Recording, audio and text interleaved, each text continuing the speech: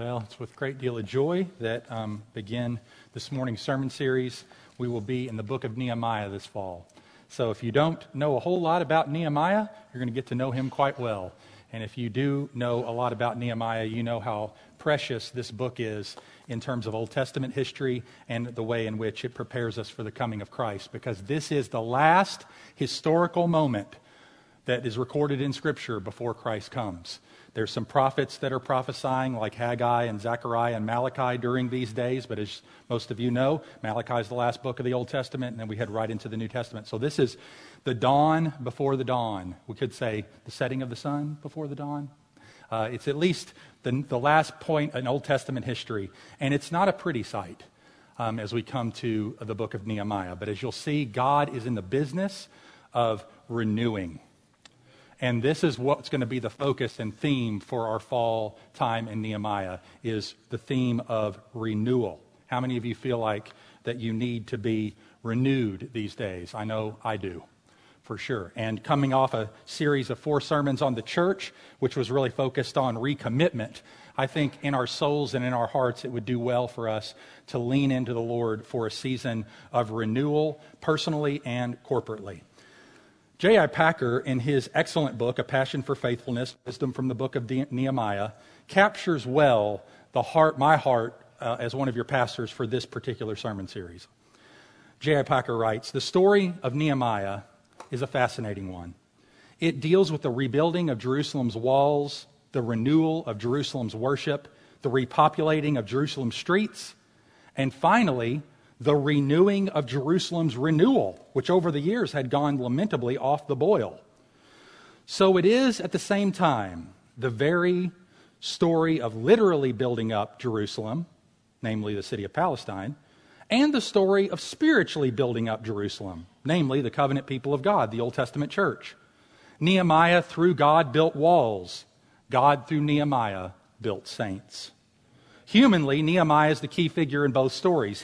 His book reveals him as a pastoral leader par excellence, devoted and dynamic, humble, zealous, wise, patient at every point, like Moses, Paul, Martin Luther, Oliver Cromwell, and Winston Churchill.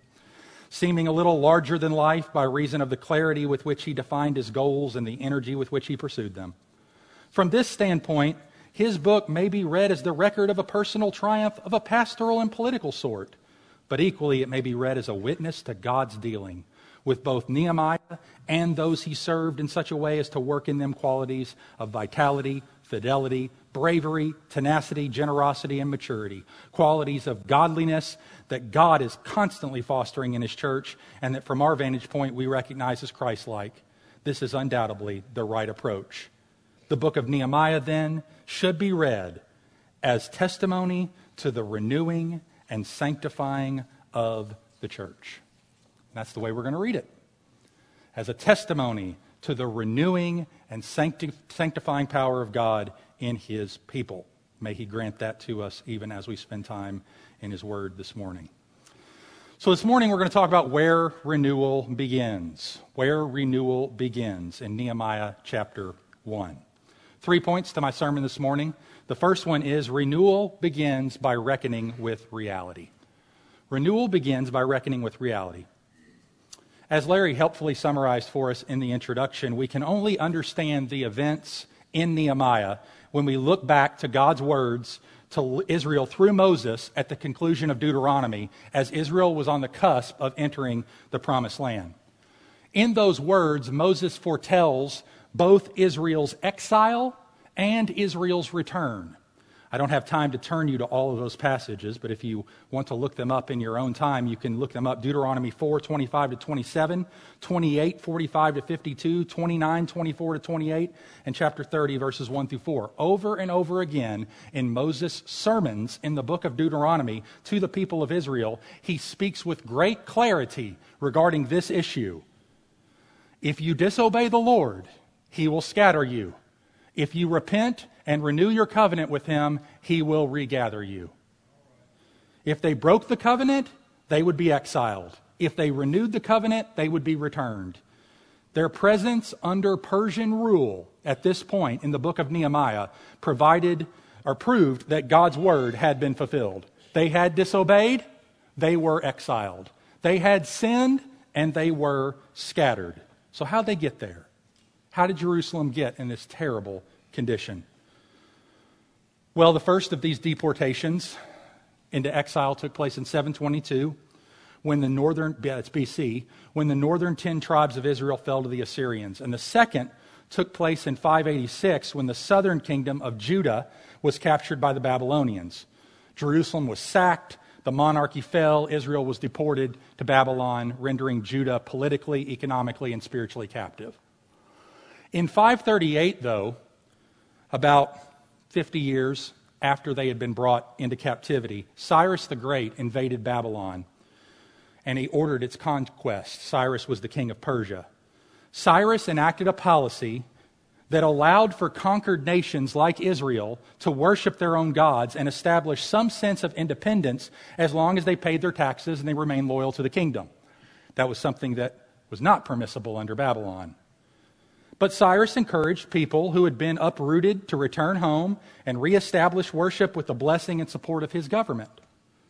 The books of Nehemiah and Esther cover a little over 100 years from 538, when Cyrus sent the exiles home to reconstruct the temple, to around 430 BC, when Nehemiah exercised his second term of office in Jerusalem. After dying from wounds suffered in battle, Cyrus was replaced by his son, Cambyses II, in 530 BC, who died 8 years later while returning home from a military campaign when he learned that someone had tried to usurp his throne. Darius I, one of Cambyses' officers, stomped out that insurrection and succeeded Darius as king of Persia in 522. And he upheld the edict of Cyrus, and under his rule, those who returned to Jerusalem completed the reconstruction of the temple in Jerusalem. You can read about that in the book of Ezra. The next Persian king was Xerxes, also called Ahasuerus, who came to power in 486. He was the Persian king to whom Esther was married. Artaxerxes I, the third son of Xerxes, followed him as king in 464 BC. And it's to this king that Nehemiah serves as cupbearer. So with that brief survey of Old Testament history aside, I want to stress to you that the main action in the book of Nehemiah is crowded into a fairly brief period of time in the spring and summer of 445 BC. It was during this period that Nehemiah made the journey from near the Persian Gulf to Jerusalem to physically renew the city, that is, to restore its walls and begin to see to its defense. This is recorded by Nehemiah himself in the first 7 chapters of the book that we will be working through over the next couple of months. And then beginning in chapter 8 to near the end of chapter 12, another voice seems to take up the story to tell of the spiritual renewal of the people of Israel. Finally, the last chapter of the book deals with the dedication day, and we are left with some reminders that the battle is not yet won. But it will be as Christ comes into the world several centuries afterward. So, with that historical background given, let's talk about the first 3 verses of Nehemiah. The events recorded in verses 1 through 3 take place at the end of the year 446 BC. The reason why we know this is verse 1 mentions the 20th year. We read, "Now it happened in the month of Chislev in the 20th year." This is a reference to the 20th year of Artaxerxes' reign, 20 years into his reign, which is about the midpoint of his reign of 40 years from 464 to 423 BC. Chislev is the 9th month. That is November or December, based on their calendar. It's in the winter, which is not a huge difference in Persia at that point from summer, but it will be a little bit less in terms of intensity of heat. But Nehemiah mentions this detail that it's in the 20th year of Artaxerxes' reign, in the month of November or December, in Susa, the citadel or fortress, which was one of the royal seats of the Persian kingdom and was likely the winter residence, since it's in the months of November and December. In fact, in Ezra 6:2, Ecbatana was a royal summer home, and Susa is assumably a winter one. So although Nehemiah has this highly luxurious job that we're going to look at in some detail, in a secure, beautiful Persian resort, he is concerned for the welfare of the returned exiles and the condition of the city in which they live. This is all initiated by Nehemiah himself and not the men who come and visit him. It was in this time and place that Nehemiah learns of the problems in Jerusalem. Hanani, one of Nehemiah's brothers, comes with a group of men from Judah. We assume that they are Jews, and we also assume that because Hanani is one of Nehemiah's brothers, that Nehemiah is also a Jew. In fact, Nehemiah is a Jewish name, not a Persian name. So, this is all again initiated by Nehemiah. But Hanani comes with a group of men from Judah. It's not known whether these men are coming from Jerusalem, they live in Jerusalem, or they're from Persia. We don't know. But the report comes that Jerusalem is in great distress. Both the city itself and the people who live there. So notice where this renewal process is starting. It's starting by reckoning with reality. Dealing with the situation as it really is. Not putting on a happy face, not trying to put your best foot forward or cast things in the best possible light, but getting a real assessment of what is happening. And Nehemiah mentions two things in particular. First, the spiritual condition of the people, which is primary, and secondary, the physical condition of the city. So let's look at those one at a time. Notice what he says in verse 3. They said to me, the remnant there, referring to the Jews, in the province who had survived the exile is in two phrases, great trouble and shame. Those are the two phrases that Nehemiah uses to describe the spiritual condition of Israel. The first is great trouble. Now, this is perhaps the strongest word in the Hebrew language that depicts danger, disaster, distress, misery, calamity. It's bad. It's bad, which is why we insert in our English translations, great trouble.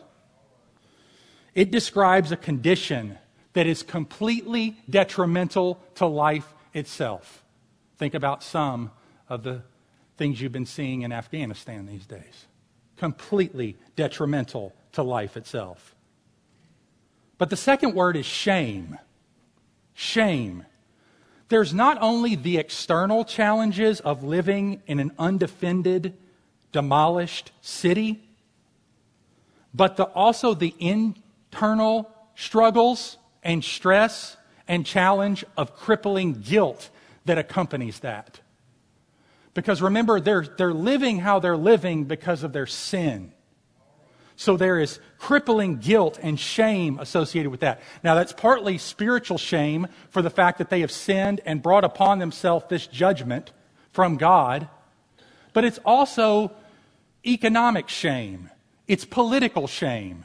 It's looking at what used to be and people being able to say, yeah, I remember Israel like it used to be.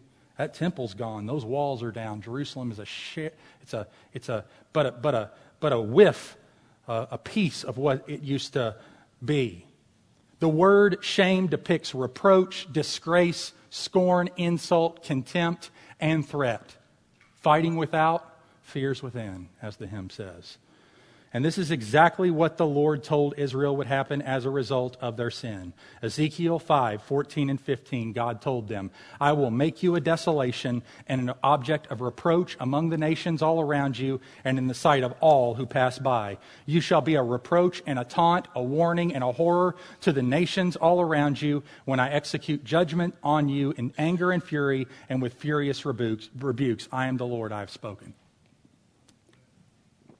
That's the spiritual condition of the people. Great trouble coupled with crippling shame. But there's also the physical condition of the city. Notice verse 3 again. After Nehemiah is told of the spiritual condition of the people, he's relayed the physical condition of the city. The wall of Jerusalem is broken down, into verse 3, and its gates are destroyed by fire. So just as Nehemiah describes the physical condition or the spiritual condition of the people in two ways, he describes the physical condition of the city in two ways: broken down, destroyed by fire. I mean, can you think of anything worse? I mean, worst possible spiritual condition, great trouble and shame, worst possible physical condition. Broken down, destroyed by fire. 2 Kings 25, 8-10 describes what happened. In the 5th month, on the 7th day of the month, that was the 19th year of King Nebuchadnezzar, king of Babylon, Nebuzaradan, the captain of the bodyguard, a servant of the king of Babylon, came to Jerusalem. And he burned the house of the Lord and the king's house and all the houses of Jerusalem. Every great house he burned down. And all the army of the Chaldeans, who were the captain of the guard, broke down the walls around Jerusalem. Still in that shape, still in that condition, even these decades later, 70 plus years later. Still destroyed, still broken down. But I want you to notice something. People mattered more than things to Nehemiah. We confessed the sin of covetousness this morning, right? That was purely providential, not planned. But I think the Lord would have us be reminded again that people mattered more to Nehemiah than things did. Why? Because it's the spiritual condition that gets highlighted first. And it's the physical condition that gets highlighted second. That doesn't mean the conditions of the city aren't important. It just means that the condition of the people's hearts is far more important. The broken walls of the city represented insecurity and an exposure to imminent danger, while the condition of the walls revealed serious economic deprivation.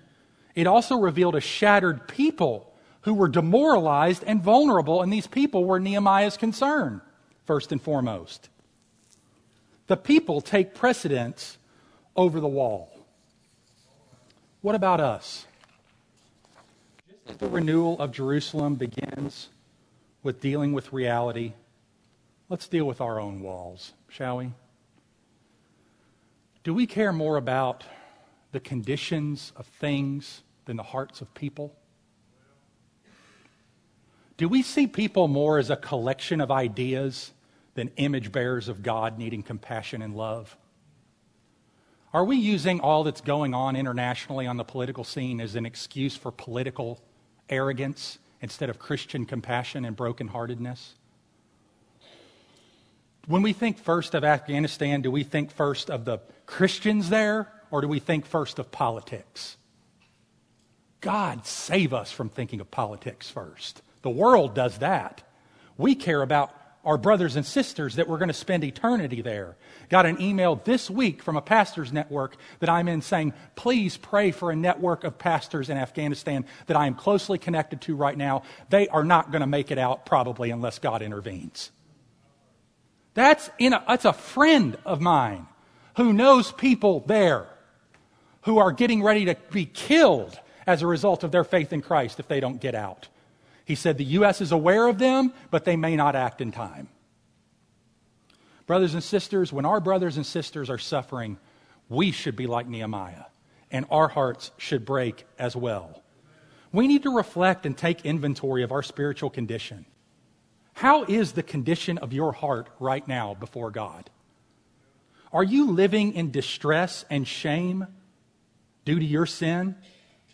Let's be open to what God has to say to us. Has selfishness, lack of discipline, procrastination, immorality, compromise, or rebellion left the walls of your soul in ruins? One commentator said, erosion is our constant battle. Little by little, bit by bit, the process is set in motion. No one suddenly becomes base. The process of moral decay begins when the first piece of mortar comes loose and one stone drops to the side, which you let lie. Then another stone falls and another. Brothers and sisters, this condition of God's people here should lead us to think about our condition before God as well. James 4, 4-10. You adulterous people, do you not know that friendship with the world is enmity with God? Therefore, whoever wishes to be a friend of the world makes himself an enemy of God. Or do you suppose it's to no purpose that the Scripture says he yearns jealously over the Spirit that he has made to dwell in us? but he gives more grace. Therefore it says, God opposes the proud, but gives grace to the humble. Submit yourselves, therefore, to God. Resist the devil, and he will flee from you. Draw near to God, and he will draw near to you. Cleanse your hands, you sinners, and purify your hearts, you double-minded. Be wretched, and mourn, and weep. Let your laughter be turned to mourning, and your joy to gloom. Humble yourself before the Lord, and he will exalt you. That is the path to renewal. If we're going to experience renewal, we need a serious assessment of our hearts before God. If our heart has grown cold toward Christ or toward his church, we need to deal with that problem now. And the chief way we do that is in our next point. So renewal begins by reckoning with reality. Secondly, renewal begins by turning to prayer. Renewal begins by turning to prayer. See, brothers and sisters, we can't renew ourselves. We didn't vive ourselves. We can't revive ourselves. By vive, I mean you didn't bring yourself to spiritual life. God brought you to spiritual life. And you can't renew that spiritual life unless God renews that spiritual life in you. And this is especially important considering the character of Nehemiah, who was known, as Derek Kidner, the commentary said, known for his bent to swift, decisive action. And his behavior here is remarkable. It shows where his priorities lay. Nehemiah is a man of action. He doesn't wait around. As you'll see in the very next chapter next week, Lord willing, he gets right into it. He's not procrastinating. He hears the report. He knows what needs to be done. But between that report and knowing what needs to be done, we get a chapter of prayer. Why do we get a chapter of prayer? Because unless the Lord builds the house, we labor in vain. Unless the Lord keeps watch over the city, the watchman labors in vain. In vain you rise up early. In vain you go to bed late, eating the bread of ancient toil. For the Lord gives to his beloved sleep. See, we spin our wheels if we don't immediately turn to prayer. So after Nehemiah looked out with concern and compassion toward the plight of the people, he immediately looked up in dependence upon God in prayer. Nehemiah's immediate response to the news of trouble was not to get to work, but to get to his knees. To get into the presence of God. And this prayer is recorded in the bulk of the chapter, verses 4 to 11. And as we'll see throughout the book of Nehemiah, this practice is not occasional for him. It is repeated. It is a pattern throughout the book. The book begins with prayer in Persia in chapter 1, and it ends in prayer in Jerusalem in chapter 13.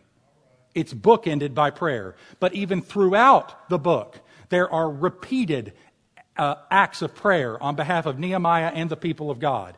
We read in the story of Nehemiah all kinds of prayers, from adoration in 8:6 and 9:3 and 5, to thanksgiving in chapter 12, verse 24, 27, 31, 40, and 46, to confession here in chapter 1 and also in chapter 9, verses 33 and 34, to petition in chapter 2, verse 4, to intercession in chapter 1, verse 6. There are prayers for protection, chapter 4, verse 9, dependence, chapter 6, verse 9, commitment, chapter 13, verses 14, 22, and 31. There are prayers ranging from expressing anguish in chapter 4, verses 4 and 5, 6:14 and 13:29, to prayers expressing joy in 12:43. In fact, one of the central themes of the entire book is prayer.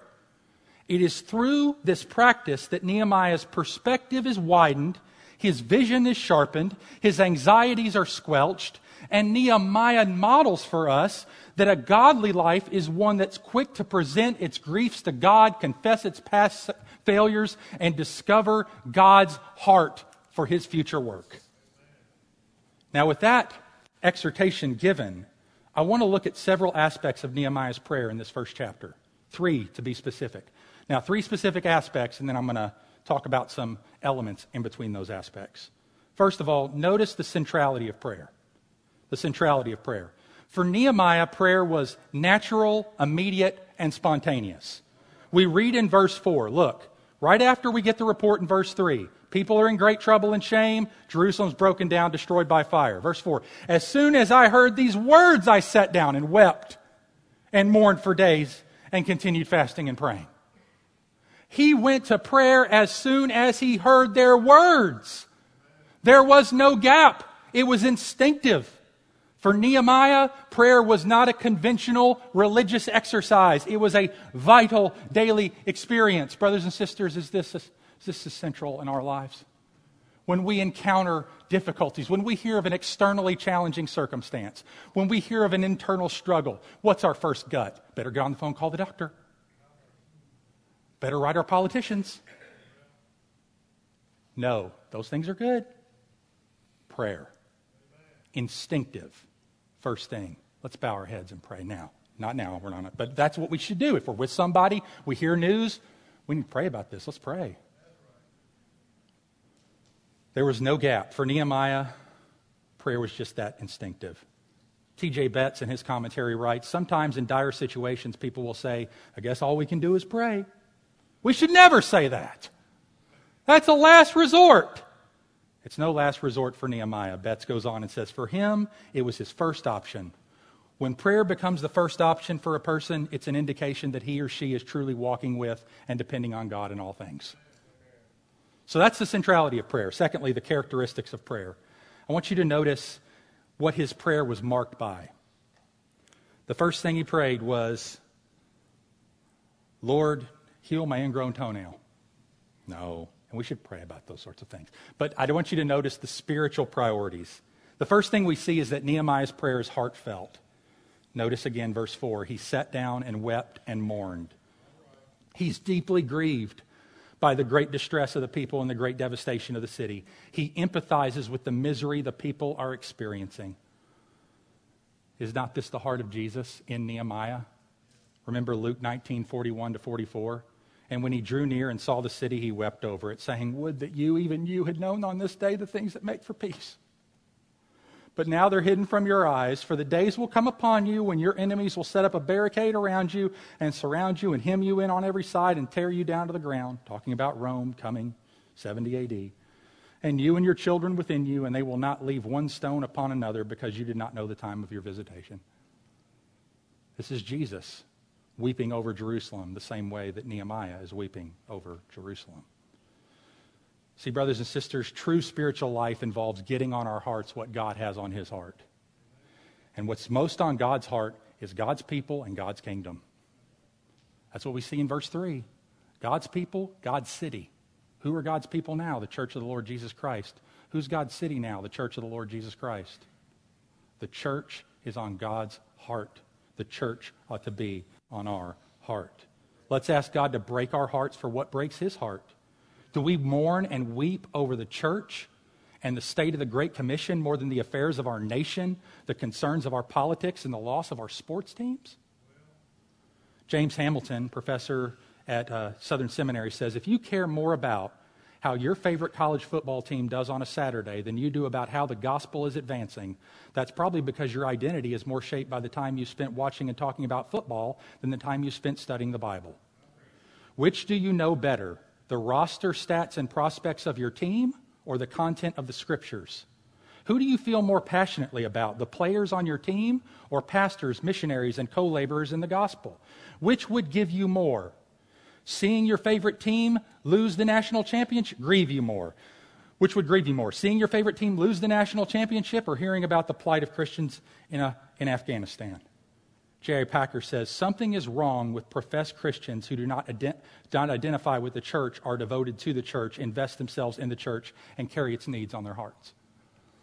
This is Nehemiah. This is the first characteristic of his prayer. It's heartfelt. Second characteristic, Nehemiah's prayer is sacrificial. Notice, he doesn't just weep and mourn and sit, but he commits to fasting and praying. Verse 4. Now, fasting is a believer's voluntary abstinence from food for spiritual purposes. When is the last time we ever fasted? Now, I know there are some medical reasons why some of us ought not to fast. I get that. But for most of us who are healthy, normal, when was the last time we fasted for anything? Jesus assumed that we would fast. He says in the Sermon on the Mount, when you fast, not if you fast, when you fast. So brothers and sisters, maybe part of our renewal will be a recommitment to fasting. Taking a breakfast or a lunch or a dinner or whatever. Start small, start realistic. Don't say, I'm going to not eat in the month of September. Well, we will not see you in the month of October. right? Just a little bit.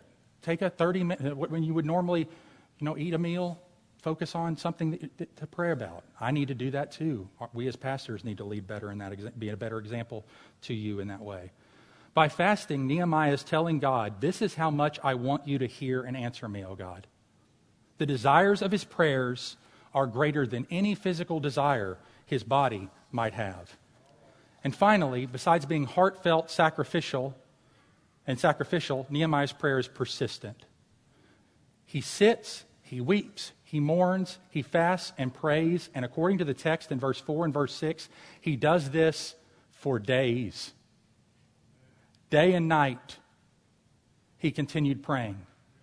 And considering the events of chapter 2 start 4 months after he got this news, he'd probably been praying that way for 4 months.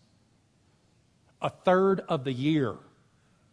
Think of taking the rest of this year to do what Nehemiah is doing. We are way too fast as Americans, aren't we? The reason we won't be renewed is because we won't wait on God long enough to get it. He waited 4 months.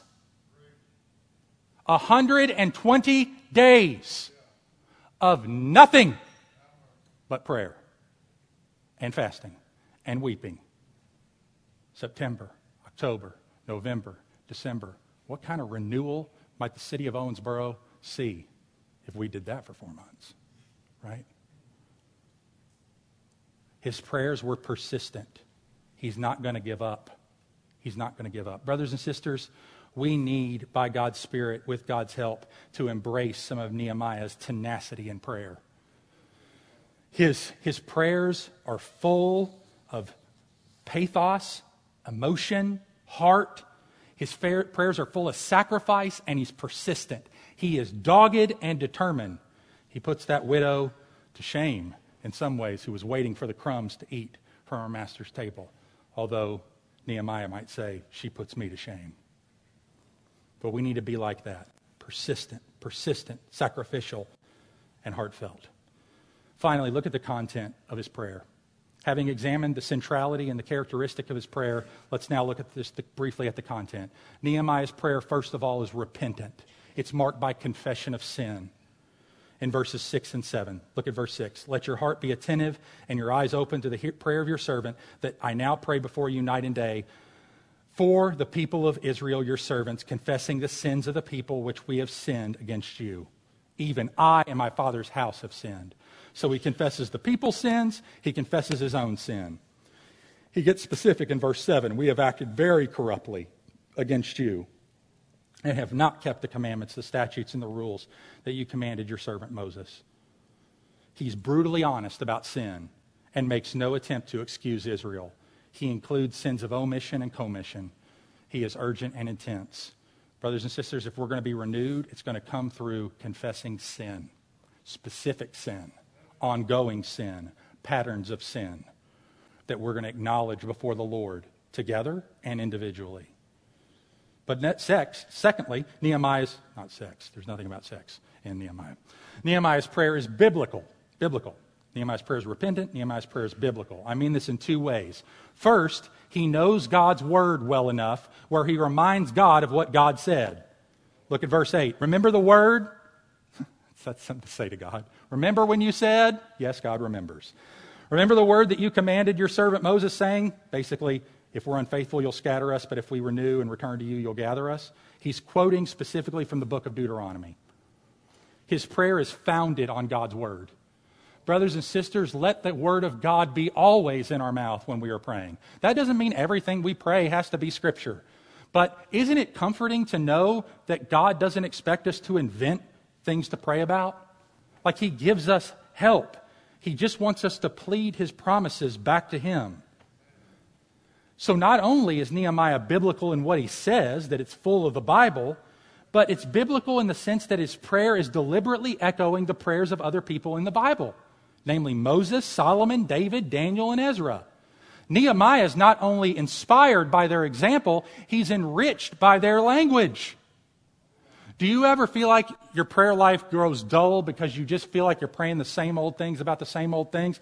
Take up the Bible. Read and pray the Bible. The Bible gives us language.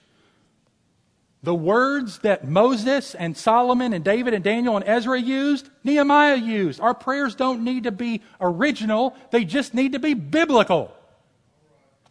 The great prayers of Scripture ought to be incentive and models for us. They were for Nehemiah. Not only is Nehemiah's prayer repentant and biblical, but thirdly, it's hopeful. Nehemiah's prayer is hopeful. Look at chapter 1, verse 10. They are your servants and your people whom you have redeemed by your great power and by your strong hand. He reminds God of his past redemption of Israel and their status as his servants currently. Doesn't say used to be your servants, but they still are, which is a word Nehemiah uses 8 times in this prayer. Servants, servants, servants, servants, servants, servants, servants, servants. He thinks of himself as a servant. He thinks of Israel as servants. We need to think of ourselves as servants. While God is holy and judges sin, he's also merciful and forgives sin. While God scatters due to disobedience, he also gathers due to repentance. He reminds God in chapter 1, verse 5, that he's a God who keeps covenant. Look at verse 5. I said, O Lord God of heaven, the great and awesome God who keeps covenant and steadfast love with those who love him and keep his commandments. He knows God has not given up on his people just yet. Nehemiah is expressing confidence in God at the beginning of the prayer in verse 5, at the end of the prayer in verse 10, on the basis of God's character and God's promises that God will hear and God will act on behalf of his people to redeem, restore, and renew them. And that's Nehemiah's prayer. It's central. It's repentant. It's biblical. It's hopeful. It's persistent. It's sacrificial. And it is heartfelt. Thirdly and finally, let's come to the last point. We've looked at renewal begins by reckoning with reality. Secondly, renewal begins by turning to prayer. Thirdly, renewal begins by acting in faith. Notice the very end in verse 11. O Lord, let your ear be attentive to the prayer of your servant and to the prayer of your servants who delight to fear your name, and give success to your servant today, and grant him mercy in the sight of this man. Now I was a cupbearer to the king. He's getting ready to act. He knows there's a place to pray, and there's a place to act. There's a time to pray, there's a time to act. But we must not act before we pray, and we must give prayer time before we act. Nehemiah was preparing to face some huge obstacles. The first was his boss, the Persian king. And you say, what's the big deal? He's close to the boss. He works with the boss. He could ask a favor of the boss. Not so fast. Artaxerxes, his boss, would need to overturn his previous decree that put a stop to the rebuilding of Jerusalem. That's in the book of Ezra. People from the house of Israel who'd been scattered had returned and reclaimed some of their land, including Jerusalem. And shortly after their arrival, they had set out to repair the walls and rebuild the temple, but their efforts were thwarted by the false reports of their enemies who claimed the returned exiles were planning to rebel against the king as soon as they were able. So, Artaxerxes gets this false report. He shuts down the construction project. This is recorded in Ezra chapter 4, if you want to read it this afternoon, where we see the local opponents write to the king stating that the citizens of Jerusalem were intent on rebellion, and as a result, the work of the walls had ceased. And you say, what's the big deal? Overturn it. Overturn the veto. Do something else. Well, it's not that simple. The kings of Persia were normally permitted to rescind a decree, not normally permitted to rescind a decree once it had been enacted. For instance, I'll give you 2 examples. King Darius, in the book of Daniel, is distraught when he discovers that Daniel was put in the lion's den. Why? Because of the king's edict. When Darius seeks to release him, Daniel's enemies reminds him in Daniel 6:15 what? Then these men came by agreement to the king and said to the king, know, O king, that it's the law of the Medes and Persians that no injunction or ordinance that the king established can be changed. We sometimes joke about that. It's not the law of the Medes and Persians, kids. This can be changed. This can be revoked. This can be, well, not this law. So you see what Nehemiah is up against? He's asking for an edict to be overturned that's against the law. at least against some sort of formal, understandable structure that exists in the kingdom. So what moved them to act in faith, to go to the king to make this request, as we'll see next week? Two things. And with these two things, I'm going to conclude. First, he recognized God's greatness. He recognized God's greatness. How do we know that? You inventing stuff again, Pastor Mark. I don't see it in the text. Let's look in the text. It's there, I promise. Look at right before he says, I was a cupbearer to the king. What does he say? Grant me mercy in the sight of King Artaxerxes of Persia. What does he say? Say it. This man. This man. He refers to one of the most powerful kings in the world as this man. Well, how can he do that? He just got done praying to verse 5. O Lord God of heaven, the great and awesome God. When you pray to the great and awesome God, the king of Persia becomes this man. All people are under God's authority, including the great king of Persia. Nehemiah understood Proverbs 21:1. The king's heart is a stream of water in the hand of the Lord. He turns it wherever he will. Above all earthly kings is the King of Kings. Above all earthly gods, quote lowercase g, is the great and awesome, capital G, God. Nehemiah refers to him as the God of heaven. This is an expression of the universal supremacy of God over all things. Nehemiah knows that God is great and awesome. He's not remote. He's not distant. He's the God who holds the universe under his sovereign sway. Nehemiah was utterly convinced that God is universally sovereign, totally reliable, utterly holy, compassionately merciful, uniquely powerful, infinitely gracious, intimately near, and completely just. And it's that knowledge of God that emboldens Nehemiah to act in faith. And brothers and sisters, it does the same for us. When God calls us to act in fearful situations and difficult situations, what will get us there is the fear of the Lord.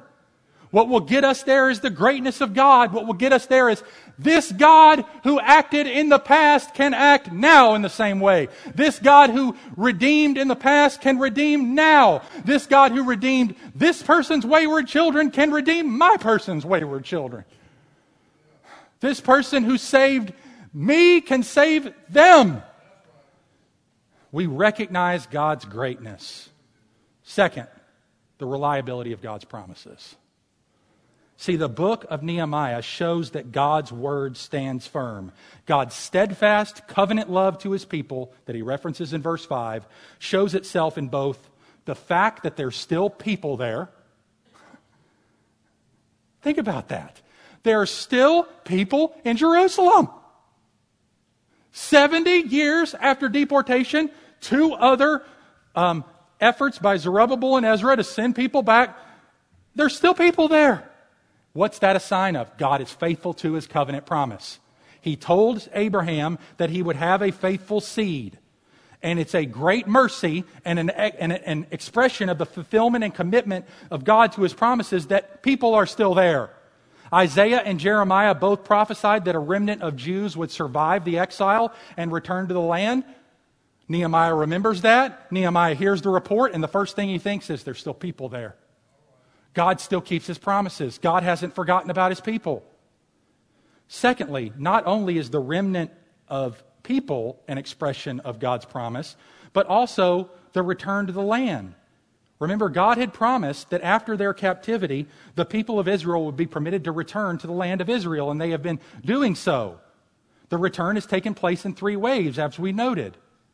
But also, God has been sending prophets. Haggai, Zechariah, Malachi. He's not dropped off his word.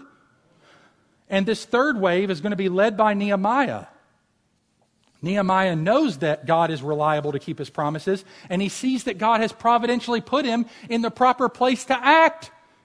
He says, I was cupbearer to the king. It is no accident that he's in this role. As a servant of the king, Nehemiah was aware from court news that this one innocent attempt to rebuild the walls in Jerusalem during Ezra's day had been frustrated. Now Nehemiah recognizes in his position some ability to reverse that ruling.